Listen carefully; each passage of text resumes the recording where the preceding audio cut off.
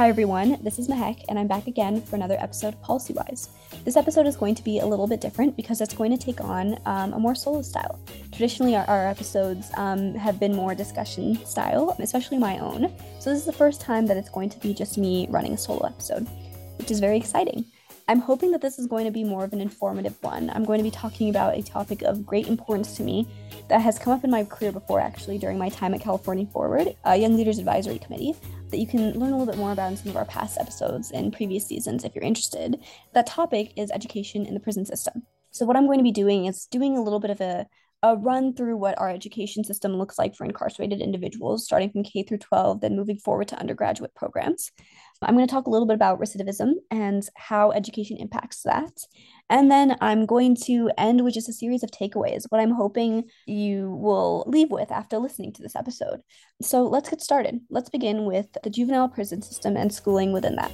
So let's start with a piece of legislation from 2018 signed by Governor Jerry Brown.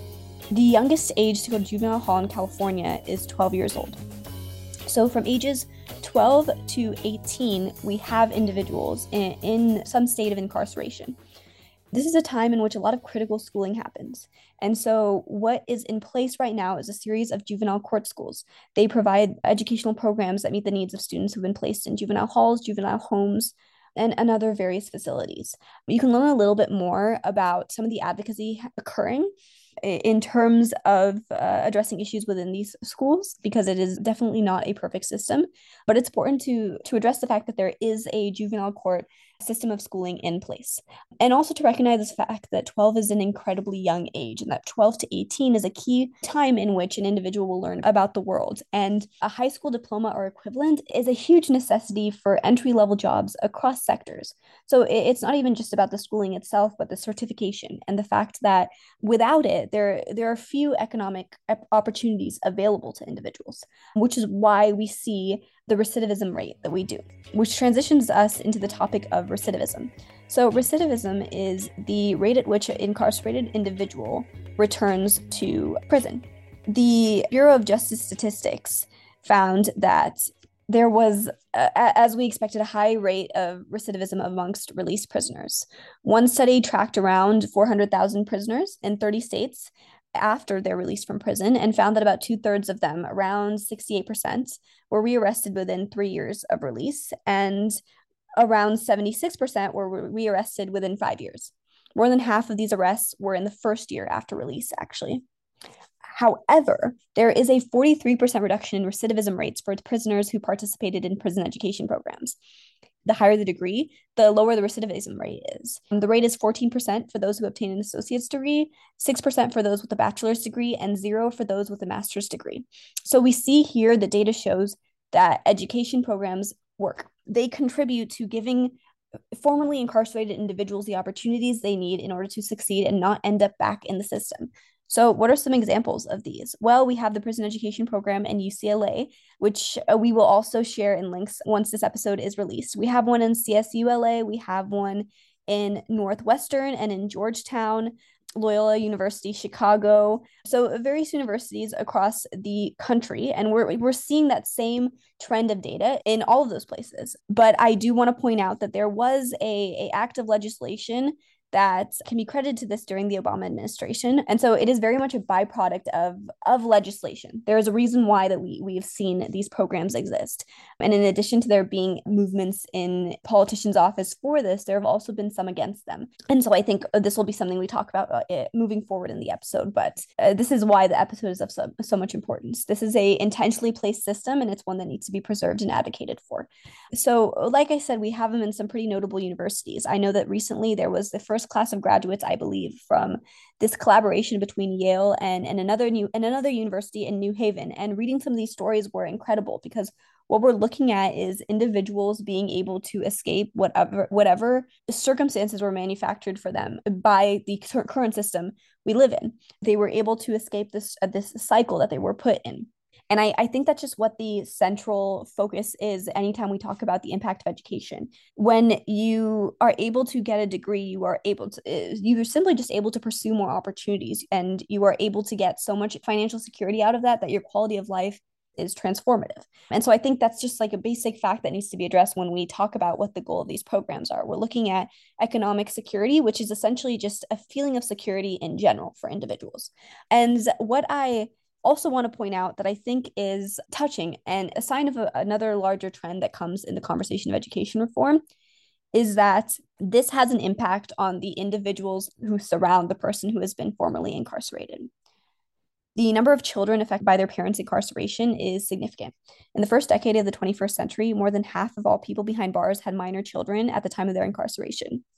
Most incarcerated parents had lived with their children prior to incarceration and expected to be reunited with them upon release. A college education has far-reaching capacity to set a good example for these children.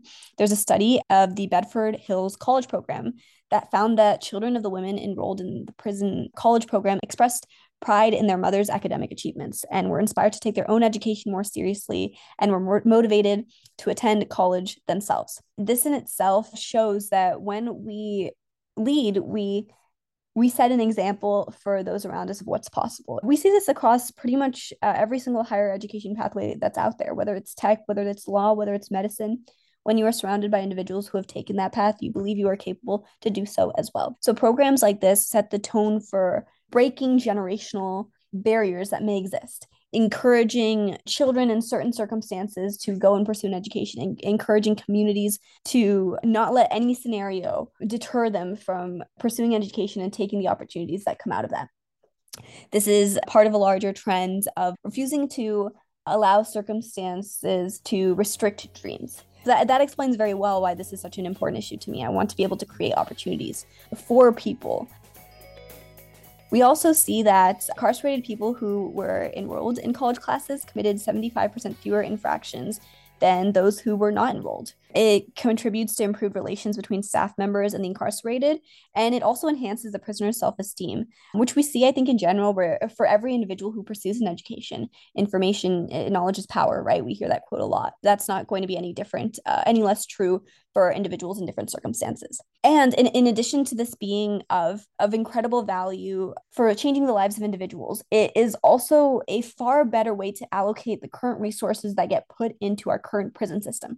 Today, an estimated 2.3 million people are incarcerated in the United States. Taken together, states spend over $52 billion annually on corrections and correction-related activities. According to the Bureau of Justice Statistics, the average annual operating cost per incarcerated person in 2001 was almost 23 grand. The annual spending per student for a standard state university, such as the SUNY system in New York, is below $8,000. So there's a significant cost difference between corrections and education spending. That is such a drastic amount. That's made very, very clear. However, approximately 6% of correction spending is being used to pay for all prison programming, not even exclusively educational programs, but all prison programming in general.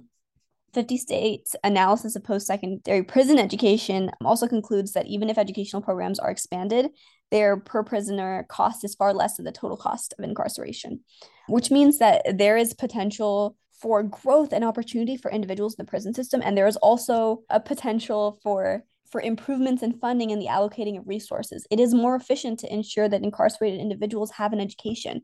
It is better for the system all around. I believe that there is the specific stat is that for every dollar spent on correctional education, $5 is saved in 3-year reincarceration costs. And so the data shows that the funding is there and that real allocation of it would actually be more efficient for the prison system in general. But then again, of course, for me, it's if the funding is there and the opportunity can be created, then that should be what we push for. However, gaining funding for these education programs can be challenging. There have been barriers such as the Violent Crime Control and Law Enforcement Act passed in 1994, which banned incarcerated students from receiving Pell Aid, and the Pell Grants are a credible form of need-based federal financial aid, which allow many, many students to pay for college courses. Shut down hundreds of prison education programs across the country that heavily relied on this funding. And even today, we see lots of efforts being made to villainize any form of rehabilitation and any form of integration of formerly incarcerated individuals. And so, what I'm hoping the takeaway is for this episode is to, one, show compassion to the experiences of other individuals. And two, I'm hoping to encourage people to look at the systems we see right now and understand why they exist that way, understand a little bit more about recidivism and what causes it, fight against the demonization of individuals whose circumstances are different than ours, and work towards supporting any effort any individual makes to pursue an education, because that is truly the best opportunity for them to improve themselves, whether it be their economic opportunities, whether it be their social opportunities, whether it be their own self-improvement. Education is the path to achieving all of that. And it's something we all have the right to. And so I hope that this episode style, this informative style is impactful. I hope that you've learned something from it. And I want to thank you for listening. Have a nice day. Today's episode was hosted by Mahek Kondru and produced by Jarrett Ramones and Cody Stobig, and was edited by Rachel Livenall. PolicyWise is a production of Youth Leadership Institute. If you want to find more great youth content, check out YLI.org, and be sure to subscribe to PolicyWise on Apple Podcasts and Spotify, or wherever you get your podcasts. In big announcement time, this will be the final season of PolicyWise. It has been such a great ride. Thank you to all of our amazing guests, and of course, thank you to all of our listeners. To discuss this episode, engage with us on Instagram, Twitter, and Facebook at PolicyWisePod, and hashtag your discussions with hashtag PolicyWise. See you next time for more youth voice and policy discussion on PolicyWise.